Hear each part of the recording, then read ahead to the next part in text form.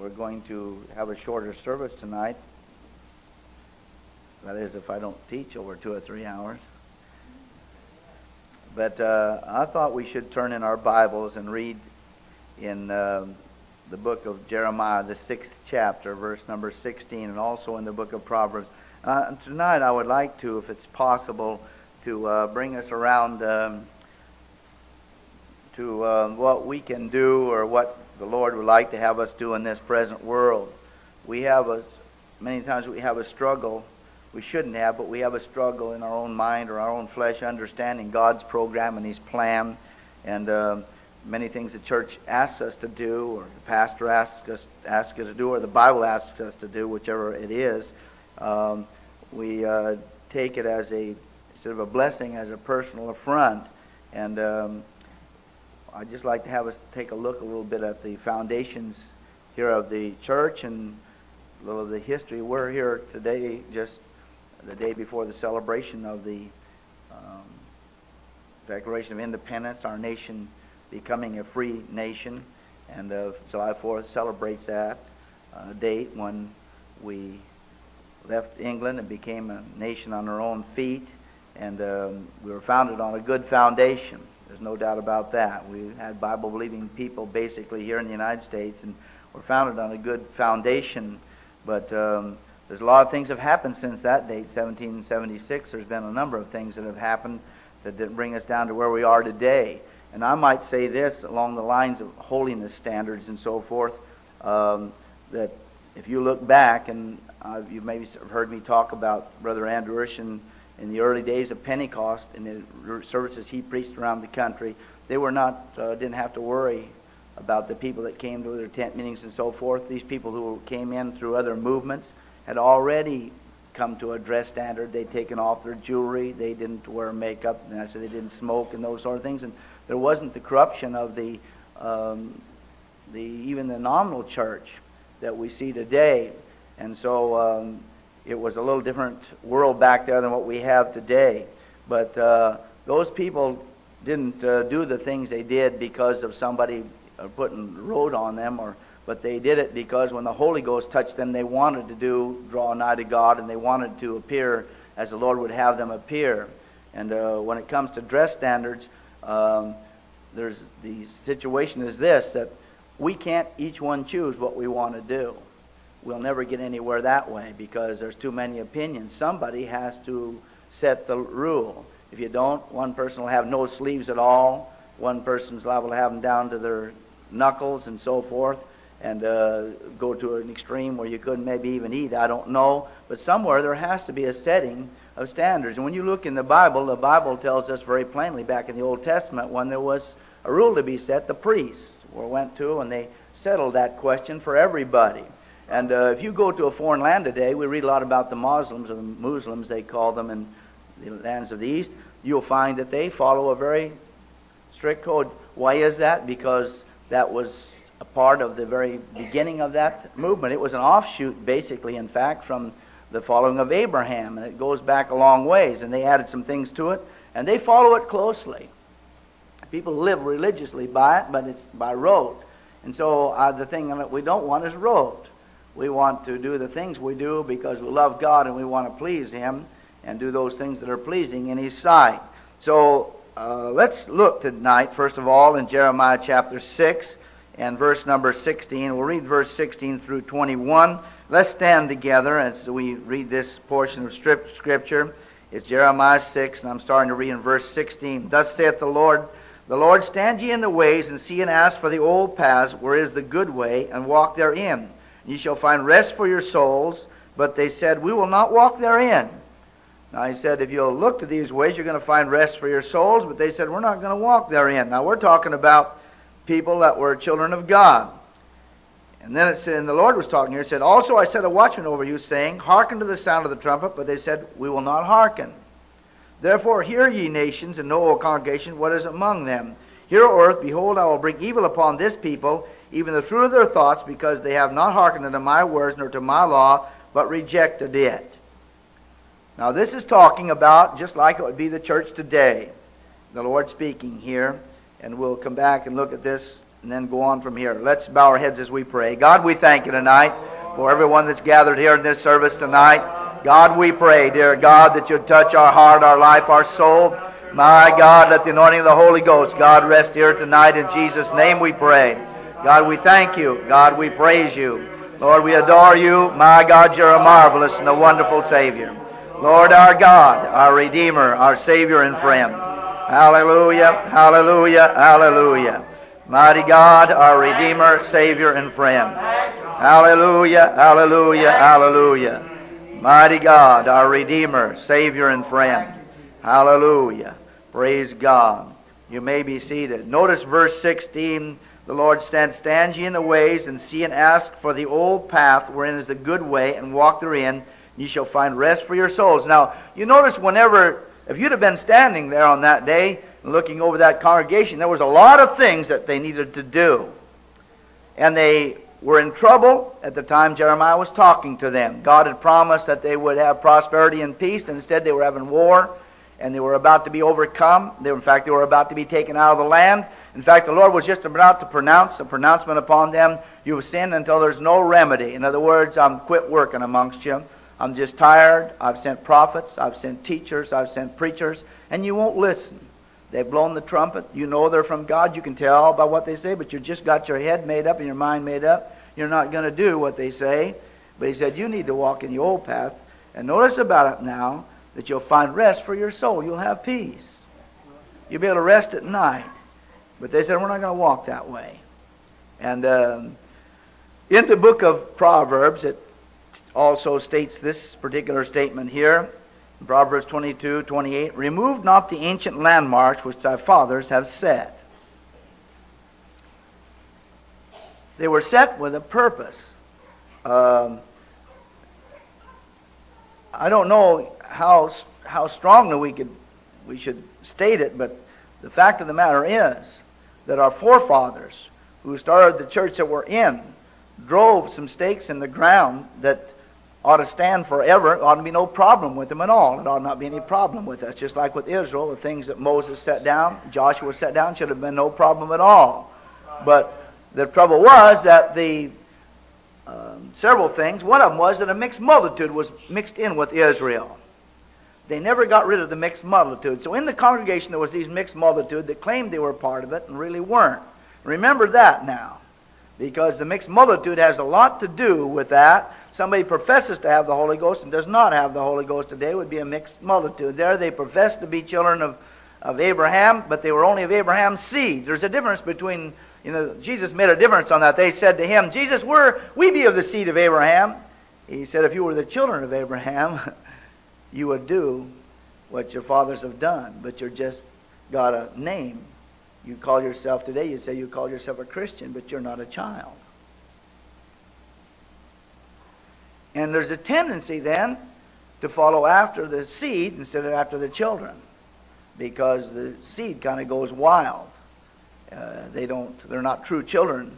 And can you imagine those Sadducees and Pharisees opening up their mouth to Jesus, and they finally said, we don't even need you, but we don't need you. We are of the seed of Abraham. But they weren't the children. And Jesus made that very clear. You're not. You're not what you ought to be. And so the ancient landmarks need to stand. And this church that we're in today is strong and is here because, at least all the time I can remember, the people that were really apostolics back in the beginning of the very movement were people who walked and talked and lived right. And they were conscious of the dress that they wore. They were conscious of their appearance. They were conscious of all these things. I know there were those that were not, but basically the people that brought us through were very conscious of that, and they held on to those things. They treasured them because they knew that, we have an altar that the world does not have. The book of Hebrews says, we have an altar. And when troubles and trials and struggles come, we've got a place to go to and kneel down and say, Lord, I've got a need. And that makes the difference between us and everybody else in this world. We have an altar to go and kneel down and to talk to a God who, if we pleased Him, is going to answer us. And it tells us here again, remember, in Jeremiah, that if we walk in those paths that He wants us to walk in, that we'll find rest for our souls. In other words, we'll have problems will be taken care of. We'll have a problem solver in Jesus Christ. And so when we look at the nation that we're in, you see there's a lot of factors that affect us in the church today. It's not just the church, but this nation itself affects us, because this nation was established as a godly nation. Our forefathers were godly people. They taught godliness in the school. They believed in God living. They abhorred idolatry. And some of the pagan practices that we've taken in to be Christian, they were abolished. In fact, the Pilgrims wouldn't have anything to do with the word Christmas or anything to do with Christmas in any way, shape, or form, because it was idolatrous, and it is. It's basically a time of idolatry. The practices that are there, and so on. So they brought with them to this nation something to build upon. And this nation was a righteous nation. Really, it's been a citadel of Christianity. We have been the fountainhead to reach this present world. Our evangelistic effort at home and in the foreign field is what has been a great stabilizing force in this world.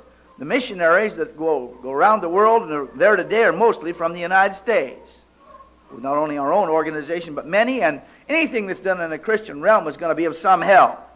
We're talking about the world situation. And there's been times now, through even the history of the United States, where it seemed though that blackness was going to come down and engulf the church and put out the fires of evangelism. There's been false doctrines that have come.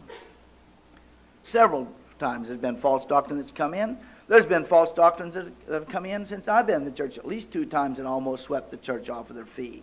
And people were reading things in the Scripture that were not there, and basing their experience. And I've told you about some of those things, like coming up with oil on their hands. Not 1 or 2, but lines of them, and all kinds of things that were irrelevant to the Word of God.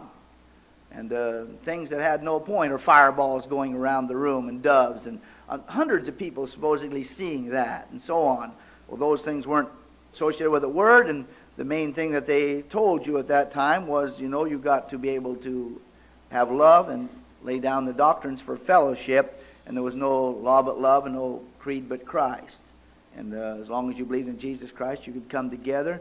But that didn't work out, and it plunged the church into a place of darkness, because there crept into the church all kinds of people who were not really saved. We have the message of salvation. Repentance, water baptism in Jesus' name, and then filling of the Holy Ghost is the message of salvation for God's church. It's built on that basis, and that's the only basis that it's built on. If you get to drifting and feel like, well, this man over here talks pretty nice, he's all right. If Martin Luther's all right, Martin Luther's gone. God will take care of Martin Luther. God will take care of that man down the street that seems all right. But the Word of God tells us what we must stand on. And we have to stay on what God says. Remember, there's some landmarks that are set down by the apostles that are here that we have to stand by. And they are foundation stones. But when the church went off in those areas, they lost their standards. And when they lost their standards, they lost the Lord Jesus Christ. Most of those meetings started out with the Spirit of this is the thing that's tricky. The Holy Ghost was there. The Holy Ghost, when there was people healed, they were healed. And there were miracles that took place, because in the name of Jesus that happens. But when it started drifting into teachings of false doctrine, then there was a leaving of the cornerstones. The pillars were gone, and anybody that stayed there ended up shipwrecked and was lost. And so from time to time that has happened. Darkness has come, and then it seems like when the evil practices of the heathenism are really taken over and about to run the country in the darkest hours, there's some group of people somewhere who have got down on their knees and began to pray in earnestness and call on God. And He's heard the cry of prayer. And the reason I'm saying this, don't believe some things that you hear about God. We'll just sit around here and wait long enough, and God, by some supernatural means, is going to move in and save people. He's always waited for a man, men and women, to get on their knees. And every great religious awakening can be traced to a prayer group somewhere, or more than one, that was praying and seeking God, and God began to hear them, and out of their evangelism struck the world. You can read about at least 3 of those in the United States. There's good books you can read if you want to look it up, and you'll find that's exactly what happened. And of course, the one we look to is Topeka, Houston, Los Angeles, the 3 together, and India, and probably the Welsh revival, all of them about the same time in the 1900s, that brought us to a place where we are today, that really brought out this Pentecostal movement that we're in. And so these great awakenings changed the course not only of the church, but it changed the course of this nation. And it really changed the nation. There were changes made that were unbelievable changes amongst the people. It turned the nation around and made a different nation out of it, a place where we said we got Bible belts. And I don't know where our Bible belts are now. I know where they're supposed to be, but they're not too much belted. But and so this has happened. But I think we're aware that you can date this age by a little thing that I will say, BTV and ATV. 35 years ago, before television and after television. The devil brought his ace card in when he brought television on the scene. Before television, you had one world. I lived in that world till I was around 20 or 30. And I can tell you it was a completely different world, like daylight and dark. Totally different.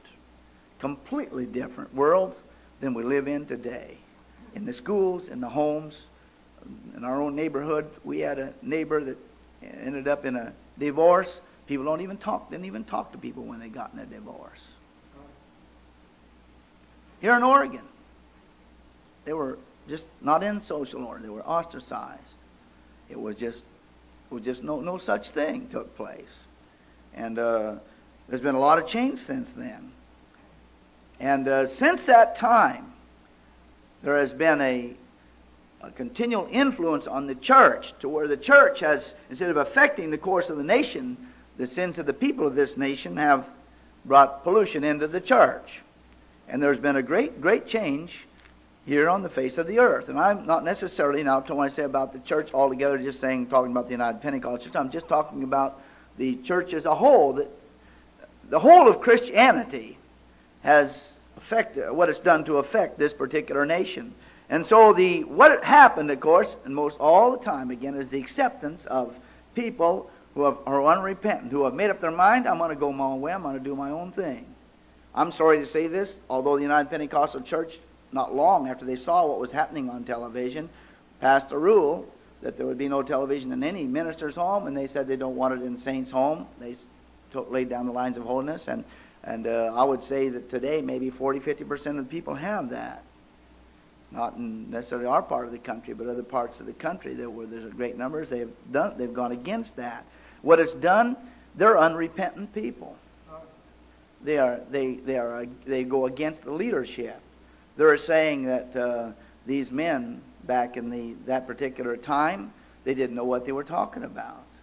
Such men as Brother Chambers and Brother Urshan and Brother Kilgore and these men, they're saying, you men, you can blow the trumpet if you want to, but we're not going to do it.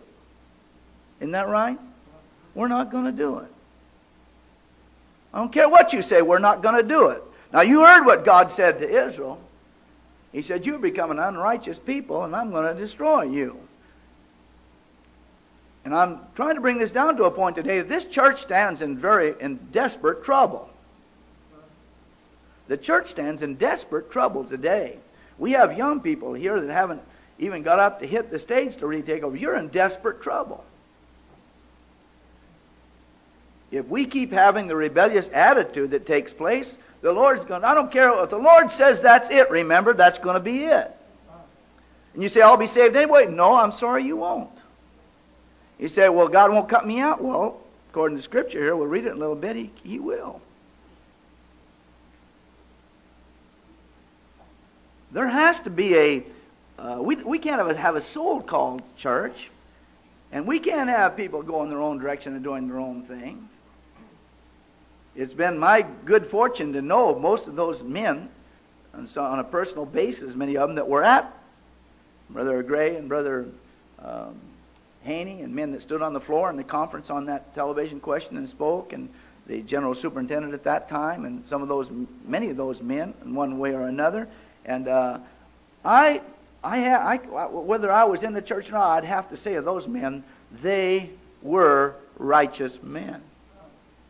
They had no bone to hone or anything to gain by it. In fact, most of them had a lot to lose, because before that statement was made, you may not know about it, but television was in homes. Nobody hadn't said anything, and ministers had them, people had them in their home. There was nothing going on, just free interviews, and of course they started showing old movies, but they were way back there, and so on. And what things they had, the beginning of I Love Lucy, they were just funny. No, there wasn't the blues stuff and so forth that's come on later on the sets. But when that was said, and when that was put out, Brother Morgan was the general superintendent, and Brother Morgan was a great man of God. Brother Morgan was a strong man of God. He loved God with all of his heart. Brother Gray loves God with all his heart. I'd stand and give a testimonial for him anytime, any place. Brother Haney was that kind of man. When that came out, they lost people. Brother Haney came to his church and wrote a bylaw in and said, anybody in this church who has a television is not going to be a member of this church any longer. And some good people walked out the door and said, we're saying goodbye for movie sets we can look at. And walked out the door. And other ministers were afraid. I hate to say that. And they didn't say anything and just let the people go on. They said, we know they can turn the dial and they can check the dial. Now, you may wonder about this. Why? None at all. I'll tell you why. Because I have one way of setting the dial. You'll have another way of setting the dial. And you'll have another way of setting the dial. And she'll have another way of setting the dial. And who's to tell where the line's drawn? And the Bible says that we are to have a line drawn that changes the holy from the unholy, the clean from the unclean. And there has to be someone that sets a line down. And so what the Scripture says is, don't bring an abomination into your house. Well, they say, like television, that's an inanimate object. It's just a piece of machinery. It's nothing evil about it, but it's evil. It is evil. You can bring a gun into your house and say, well, I'm going to tame that gun down, but gun's only got one reason for being there, and that's to kill. And the television's only got one thing there that it's going to do, and that's going to be destroy. And so, now when you look at me, you're looking at somebody that was at the dividing line, and I haven't had a television from back to that time to now. And I'm just not really very hurt. I just haven't felt like I've been neglected. And I really don't feel anything at all that's really affected my mentality. I can't pronounce all those names that some people can pronounce, but I don't know why I need to pronounce them anyway. But I haven't missed anything. I haven't missed one thing worthwhile. Not one thing worthwhile. The world was better back before than now. I was back there. Isn't that right, wife? It was better before. It was a better world. It was better living. You didn't have to put up with swearing around. My wife didn't have to put up with swearing going into a cafe. And young people cursing and carrying on. And all the things that are going on. We didn't have to worry about them stealing even in California, stealing our garden hose and cutting it off, or stealing our car or anything. It was a different world. Somebody putting a gun in your back. I never even thought about that. Different world. And so we turn to another world altogether. And so when these things are said and put in, what are they for? They're for our benefit, and they're also the fact that we'll be pleasing before God. And when somebody says, well, who's to tell? What right does a preacher to do that? Well, when preachers get together and they meet and they decide something is going to destroy in this present world, then that's set down. I believe whatever is bound on earth is bound in heaven. Some people say, well, if I can find it in the Bible, then I'm going to follow it. And so they don't find cigarettes, they don't find beer, they don't find gin, they don't find hardly anything in there, heroin or anything. You can just about do anything you want. But there has to be a council sits down and takes a look at things. And we need to put our faith in the ministers of the gospel and in our leaders that are here. We have to put myself and the ones that are ministers here. We put ourselves in the hands of a board that's here. If that board tells me something I'm supposed to do or passes something to do, then it's my responsibility to do it. Whether I like it or I don't like it, it's for my benefit. Has nothing to do about that. They're thinking about the benefit of the church as a whole and about my benefit when they do that. And as long as I'm here, then it's my duty to follow that. And when I do, then I'll be blessed. Now that's the part about what we do, we will be blessed.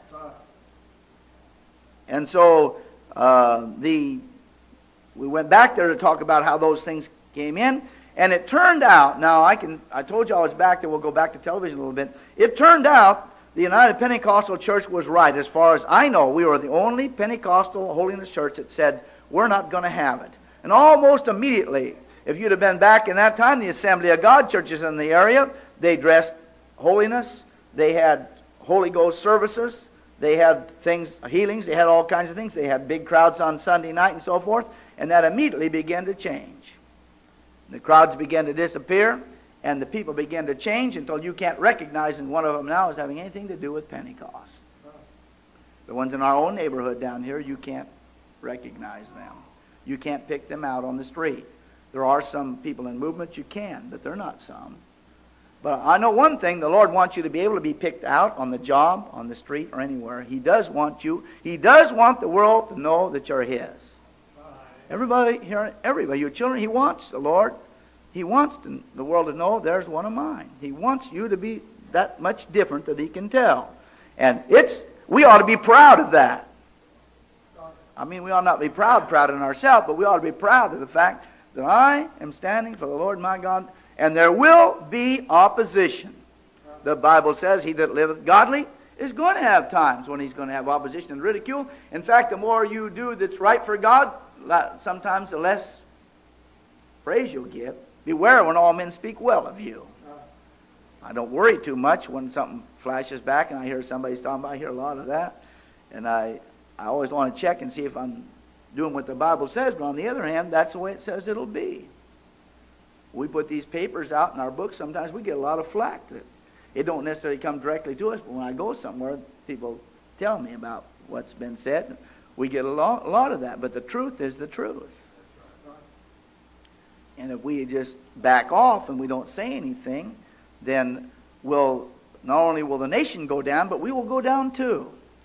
And so we've come now to a place that the church got weak somewhere down the line, 50s, 60s, somewhere, to where the Satan's forces have overcome. I'm telling you, we've had a weak and ineffective church. The problem of no prayer in the schools and no Bible in the schools is a church problem. It's not a government problem. It's a problem with a prayerless church, with a powerless church, with a church that says we got the goods but doesn't have the goods to show forth. And a lot of it has centered around two things. Again, unrepentance or the mixed multitude in the church, and then the failure to take up and fight the battles that our forefathers fought. Most of us know that when this Revolutionary War was fought, and those men fought in battle, it was an unbelievable army that went out without shoes and weapons, and in the winter and in the ice and the snow and all the things that happened, without food, and still won the battles and won the war. And the same thing to start the church. The men that first started went with holes in their shoes and all kinds of things, and then as time goes along, that pioneer spirit leaves. And so you that are here, that are young people in the church especially, the pioneer work seems to have been done. But hey, we're right back in heathenism. We need a pioneer work to come out again, all over again. People to stand up and be heard, and to take a stand for righteousness. We've come to that place.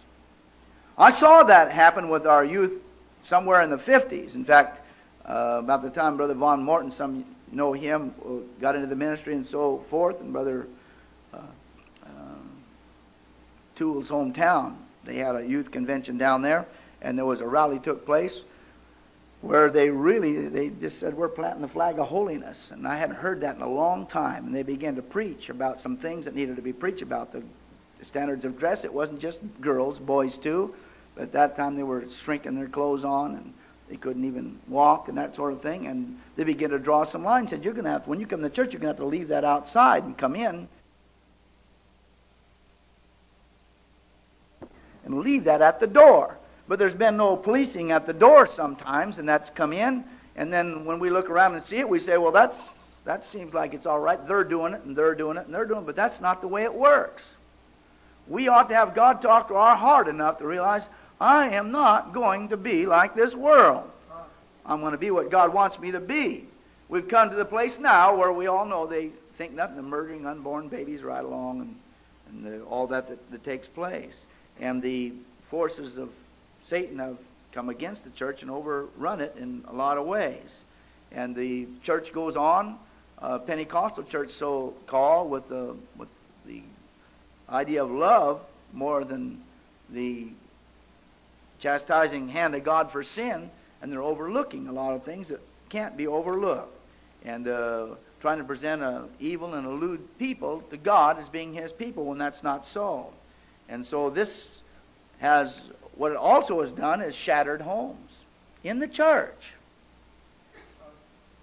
Talking about the church so-called.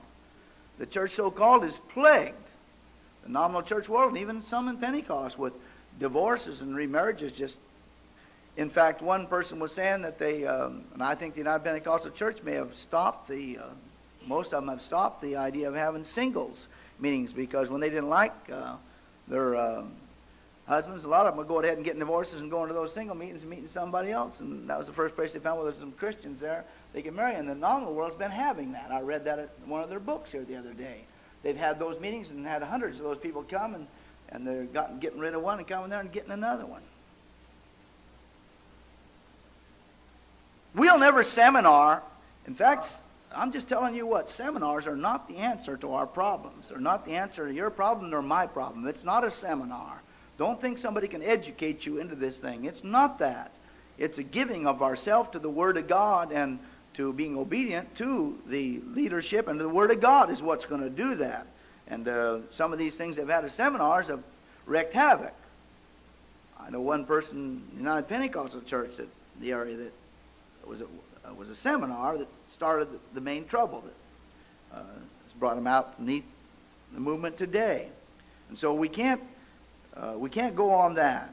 And so everywhere we look, there's a sign of immorality. And I think we already know, as far as the nation is concerned, it's about as immoral as any nation can be.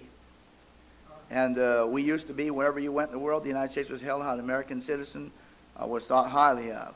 And today we are not, as we already saw with the terrorists, and the general feeling around the world is not for us, it's against us. And if you don't think that's the case, just do a little traveling and you'll find out some places it's very, very rude. I mean, they just don't treat you well at all. And all the education we've had and all those things hasn't done the trick. The Bible says that righteousness exalteth the nation, and sin is a reproach to any people. And our nation is under reproach because of sin, gross sins, terrible sins. We are a Sodom and Gomorrah. We are the ones that are spreading this disease. And I want to say this about the AIDS disease that's going around now. The doctors here the other day were saying, well, that's a disease that it's going to be coming in on anybody and everybody. Well, that's a possibility. But they always want to say, it's not just homosexuals, but it's the hemophiliacs, and it's the people from another nation, and it's the people that take intravenous drugs, and if you relate it all together, it's homosexuals. It's caused from illicit sex of the most horrible kind. And it's a plague from God. And there's thousands of them dying. In fact, over half that have got it have died. So there's been over 7,000 or something like that, I believe, at the last count. And they said now there could be as many as 2 million hidden that's coming out. And you know what they said caused it? Changing sex partners. And they said you need to just have one. But before they were saying man's like animals. That's not the way it's supposed to be. But God said one for life. One for life. Everybody hear that? One for life. One for life. One for your life. And when that doesn't happen, those things happen. There's another disease that's going around that is another one that's they cannot do anything about. It's what I want to say. When you can't heal it anyway, when the doctors can't help you. Well, it isn't fatal in the sense, but it can't even think of. Yeah, but I mean, what do you call it when they say it's incurable? Okay, that's the word I want. Incurable. Herpes is a disease, and it's incurable. And it's another curse. God trying to step in and say, hey, that's not right. Don't do that. But they're saying, we hear the trumpet, but we're going to do it anyhow. We hear the trumpet, we're going to do it anyhow. And I'll go someplace where I don't hear the trumpet. Is that going to help it? No. It's not. I wish somebody hadn't told me about that. Don't help it. It's not going to help at all. And so we have those sort of things happen. And what we really need is a return to the old-time religion of the day of Pentecost.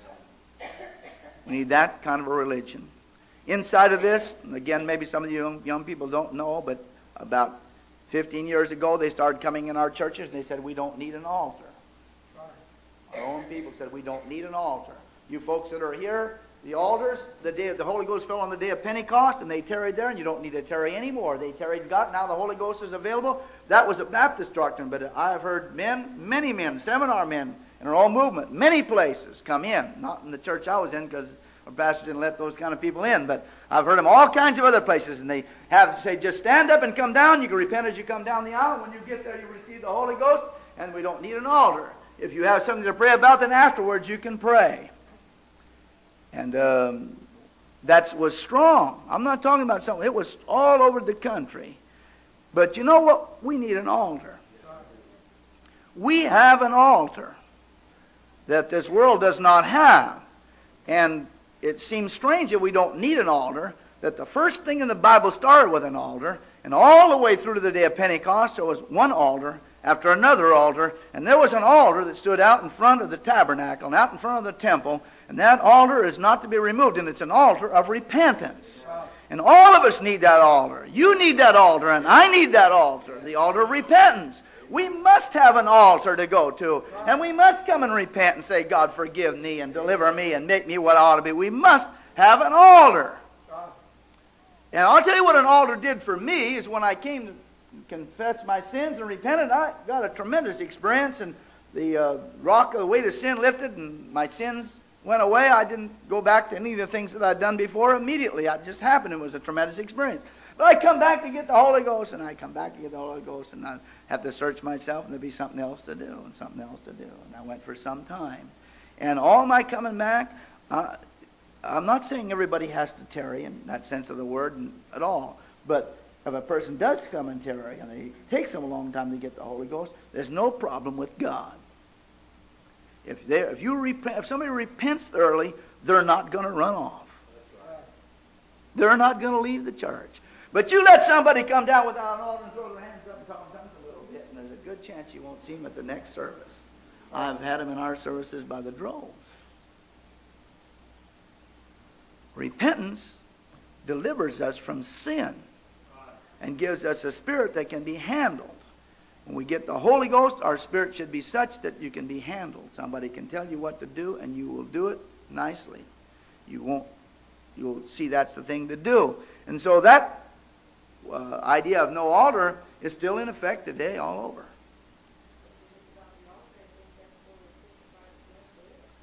Yes. It's a good point. I hope we all see that no matter what, you're going to hear, you see what's happened, somebody hears that, and okay, that's the way I'm going to go. And then they hear, that's the way I'm going to go. That's a good way. Well, and ministers do that. If you like, we hear it preached all the time now. You don't have to feel anything. Just come down, raise your hand. Come on down and raise up your hand when you don't feel anything, when you're a sinner, and see what happens. You still won't feel anything. You've got to feel God now. God. We've had him in this church do that. I've had them kneel in the aisles. I've had them come down looking all over, their hands in the air, looking around. Remember some of those come in? Oh, yeah, is that what you're doing? That's what they... And they're sincere. There are sincere people that come down. Listen, you know, God's going to have to touch your heart and call you. Some of you keep waiting around. Maybe God's talked to your heart and you say, oh, a little later on I'm going to do it. You better do it when God moves on you. Don't fool yourself. There's a lot of young people who go out in the world and say, I'm going to come in someday. We were talking about that a while back, and you can just name them off on your fingers. I can name off people that were pastors, sons and daughters and so forth, that are lost, dead, gone. There's no hope of them coming back. And they aren't going to blame their dad or their mother or their family or somebody. You got your own life. And somewhere God moves on us. You know, and no matter what's behind any of our programs, we are responsible ourselves. I can't blame my mother or my dad or anybody else for the fact when the Lord moves on me. And what's happened in Pentecost, we have not really been appreciative of that. Some of you that are in the school may not have heard this, and maybe you have. But we've had evangelists that have come here, and evangelists have gone to other churches. They don't want to preach in the ACE chapels. There's been a number of them that said that. In fact, there's been 3 people that I know besides ourselves that have stopped their chapels. If we aren't appreciative of it, it's a shame. I think it's really a bad thing to throw out something to somebody that's not appreciative and put them on a position of losing their eternal soul. We have to understand that, you know, things are not for our destruction; they're for our edification, to bless us, make us a blessing, and to help us to make heaven our home. And I'm sure that if you've had troubles like that, I'm sure that all of us have, and not doing what we ought to do, but we ought to see it. We ought to see it clearly. I hope we could see what's really happening. Now, the world today is come to a place, you know, where there's almost no turnaround. And there's a bombardment of liberalism all around. Asking and demanding more and more and more. We want more religious movies. We want better movies. We want this, and we want to do that. And we want to go over here. And they're renting this kind of a thing to go to and that sort of a thing to go to. But you can go to all of them. And it won't help you 1 ounce. It won't deepen you. It'll make you less spiritual all the time. So pretty soon all we want to do is live towards the flesh. And here's the thing the Bible says, crucify the flesh with the lust thereof, and let the inner man grow, and you'll have peace, joy, you'll have an exciting life. You'll have an exciting life. It's an exciting life living for the Lord. There's nothing like that at all. And so there's been pressure all over to reevaluate our basic foundational truths in the church. The things that have made us strong. And there are people that are changing the whole setup. Foundation stones that we have. When you get the manual, I don't have a manual here with me yet, but if you get the manual, read the Holiness Standards, you're going to be surprised to find out, when you read those, people that you know, there's many churches that don't even keep, but they just keep the ones they want. It's like picking out jelly beans. I like the red ones, I'm leaving the blacks and the grays and the blues, I like the green ones. Do you think that's what God wants us to do? Or do you think the men that laid those things down and put them in there were foolish? No, they were setting some standards. They were putting down the old ancient landmarks that we could go by them. They weren't foolish. They brought many a young person and old person alike to where we are to make heaven our home. And there's been no change in God's blessings if we do them. The trouble is, the more we live to the flesh, the less the Spirit blesses us. And when that blessings don't take place, then we want to go more and more to the flesh, and the first thing you know, you're lost and in the world. And you have to stop your flesh and say, flesh, I'm going to do God's way. I'm going to buy God's way. I'm going to live God's way. I'm going to walk God's way. I'm going to give God's way. I'm going to do what He wants me to do. And if we'll do that, we'll turn the world around.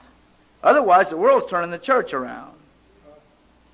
And so many times, compromise has come in and caused the church to go down.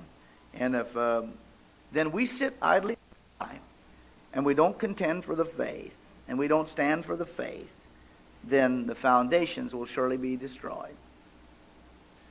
And the Bible makes it plain. What about it if the foundations are destroyed? What's going to happen to good people? What can the righteous do? See, you could be a real good person, really living for God, but if the foundation's destroyed, what are you going to do? There's one person here in the church who's got a letter from their grandmother, and she's an older person in the church, and she's got a new pastor. I don't know how long he's been there, and she said, he just doesn't teach any of those things. He basically, we don't hear any of those things. What can she do? I talked to a man that's Assembly of God. He lives over here in about the third house on this side. I think it's third or fourth house. Goes to the church down there. He was in the Assembly of God back when they had standards. And when St. Helens, when that mountain blew up the second time, we were standing out here in the lot, and he came over and I got to talking to him. And so in the conversation, I said, well, how is it that you can stay with that church? You won't come over here. You know what this church is like. You will stay at that church when you know they don't have those standards. Well, I said, when they changed, didn't you do anything about it? He said, well, what could I do? What could I do? What could I do? And he's been in there so long, now he's limp. He can't do nothing. What could he do? When they pull the foundation out, what can you do? It'll destroy the evangelism in the church, and it'll destroy the individual. Where we bought these pews, the orange ones there, over in that church in Bend, that man there had been in the Four Square Church when it was Pentecostal. And if you know anything about the Four Square Church today, you'd never know it was Pentecostal. But it used to be a running Pentecostal. I've been in there when Amy McPherson preached, when they had, you just can't believe what kind of a church they had. Their prayer room had 400 and 500 people in it, just ringing the rafters. People getting the Holy Ghost all over the place. And I asked that man about that. How come you stay here how can you do that? Well, what can we do? It's just changed, and now he's satisfied. He's got a job on the board, and he's satisfied and far away from, there's no chance of returning to the prayer room foundation. It's not there. And what we really need to do is turn to the Word of God and call on God like never before. There's one thing some people say, well, why don't you have a lot of growth, or why doesn't the church grow? Well, the Lord adds to the church, but Satan doesn't like a stand on holiness. If there's anything he can possibly do to fight the church, he's going to do it. He is going to do his best. He knows the holy people are going to have power with a holy God, and everything in the world that can happen to discourage somebody from coming to a church that's holiness-minded will happen. It happens. It's always happened that way. But I tell you, the strength of the church is in their holiness before God. Their prayer and their holiness. And anything else is not going to have the power that's needed to build a real church. The Bible admonishes us then again, stand ye in the ways, and see and ask for the old path, where is the good way, and walk therein, and remove not the ancient landmarks. And liberalism, in the guise of love, says tear down the walls. We got too high walls, and let them come in. But the only cities that you read of in the Bible without a wall are heathen cities. When the New Jerusalem comes down, it's going to have a wall. The church in the wilderness is the church of that harlot woman, and it has and you all come. Anybody can come in. But in the church of the living God, you have to come through a narrow gate. Straight is the way, narrow is the gate, and few there be that find it. So you can't go on that basis about that. But if the foundation's destroyed, what are the righteous going to do? And it's going to be revival now or perish. Our nation's come to such a place that evil is being magnified on every hand. If you saw today's paper, there's a bunch of yuppies there enacting the Lord's Supper.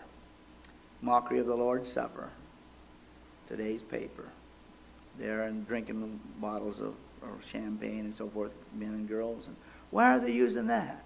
Because they're anything can tear down Christianity is taking place. And there's forces of sin are on every hand.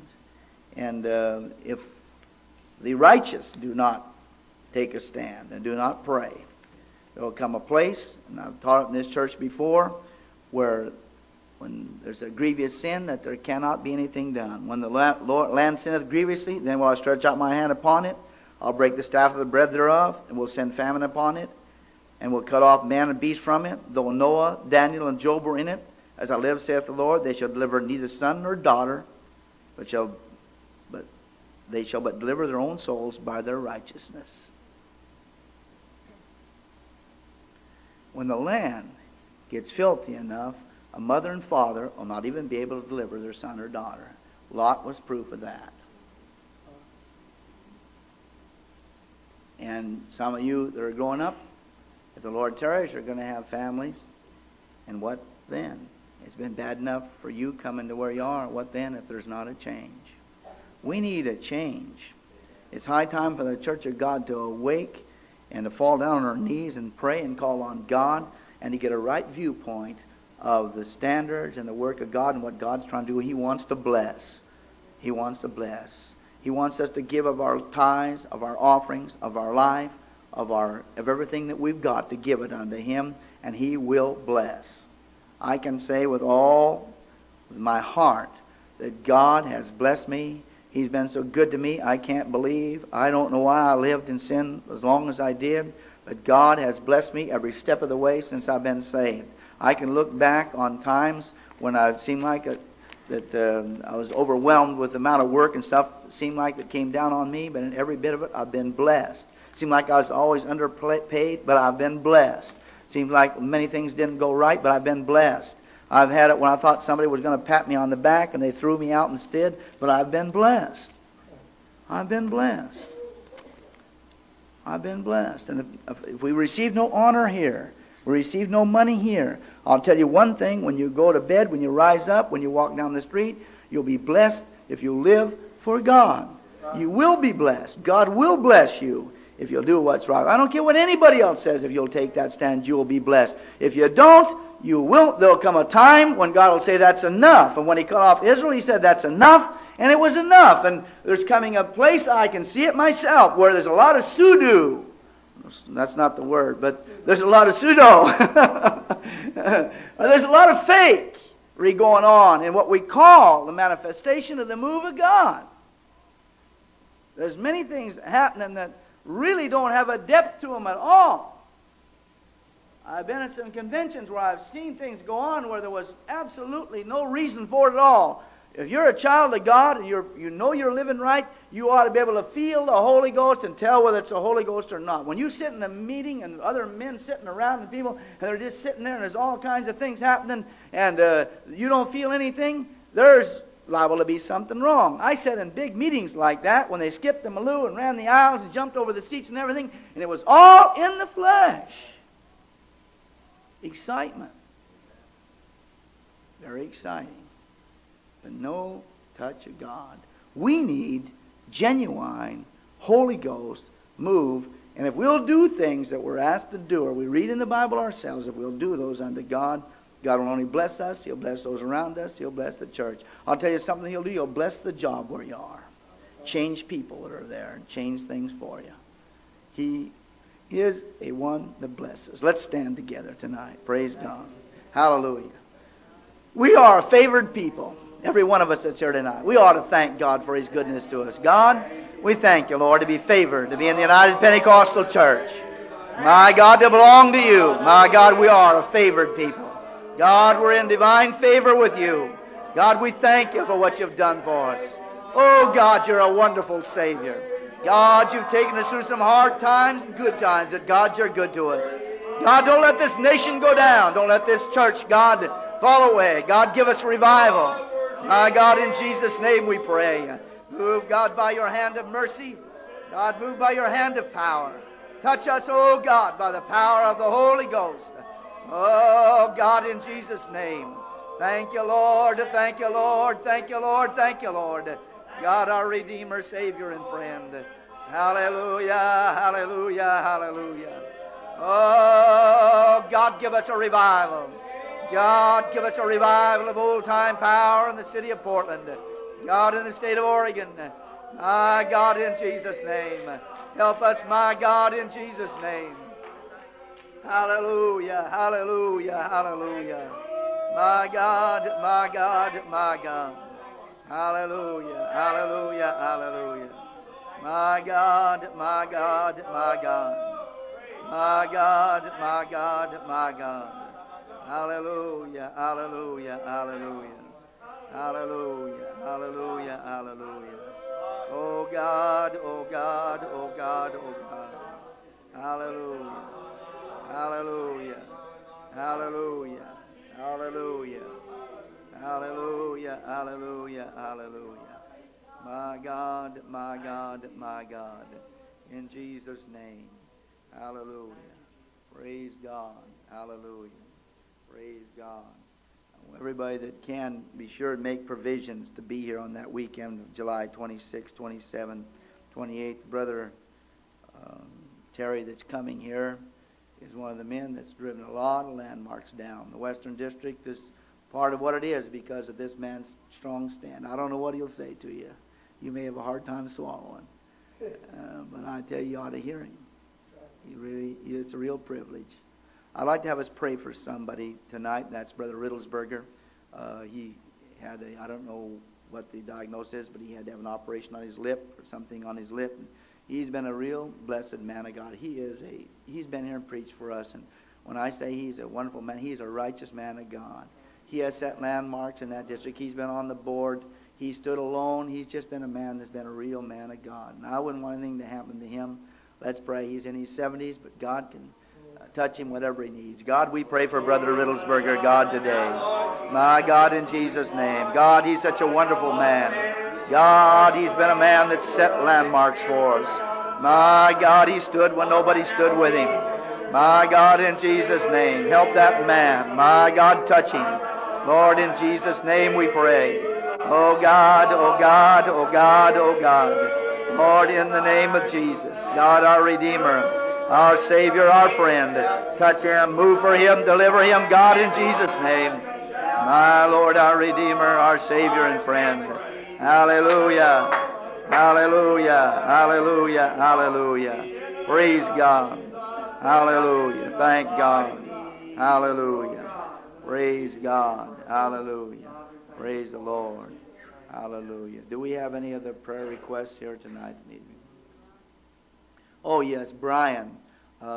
He's been limping, as you know. He has a disease in his hip that's causing his hip socket to be the way it is. And we need to pray for him. He's been limping around, and the doctor said it could cure itself. But we know a God in time, but we know a God that can come down and touch him. He's just a little tiny boy. He don't know about all this jumping and stuff. He's got to stop jumping and everything. Let's pray for him. Lord God, we pray for Brian. God should touch him. God, help him to quit jumping and hopping. My God, in Jesus' name. Lord, touch this hip. God, you're the divine healer. My God, in Jesus' name. Lord God, you're the physician. You're the way maker. You're the Lord of glory. You're the Lord of hosts. You're the mighty God. You're the everlasting Father. You're the Prince of Peace. My God, you're the delivering Savior. Hallelujah. Hallelujah. Hallelujah. Hallelujah. Hallelujah. Hallelujah. Hallelujah. Hallelujah. Hallelujah. My God, my God, my God. Glory, glory, glory, glory. Thank you, Lord. In the name of Jesus. Hallelujah. Thank God. Hallelujah. Praise God. Hallelujah. Praise God. Hallelujah.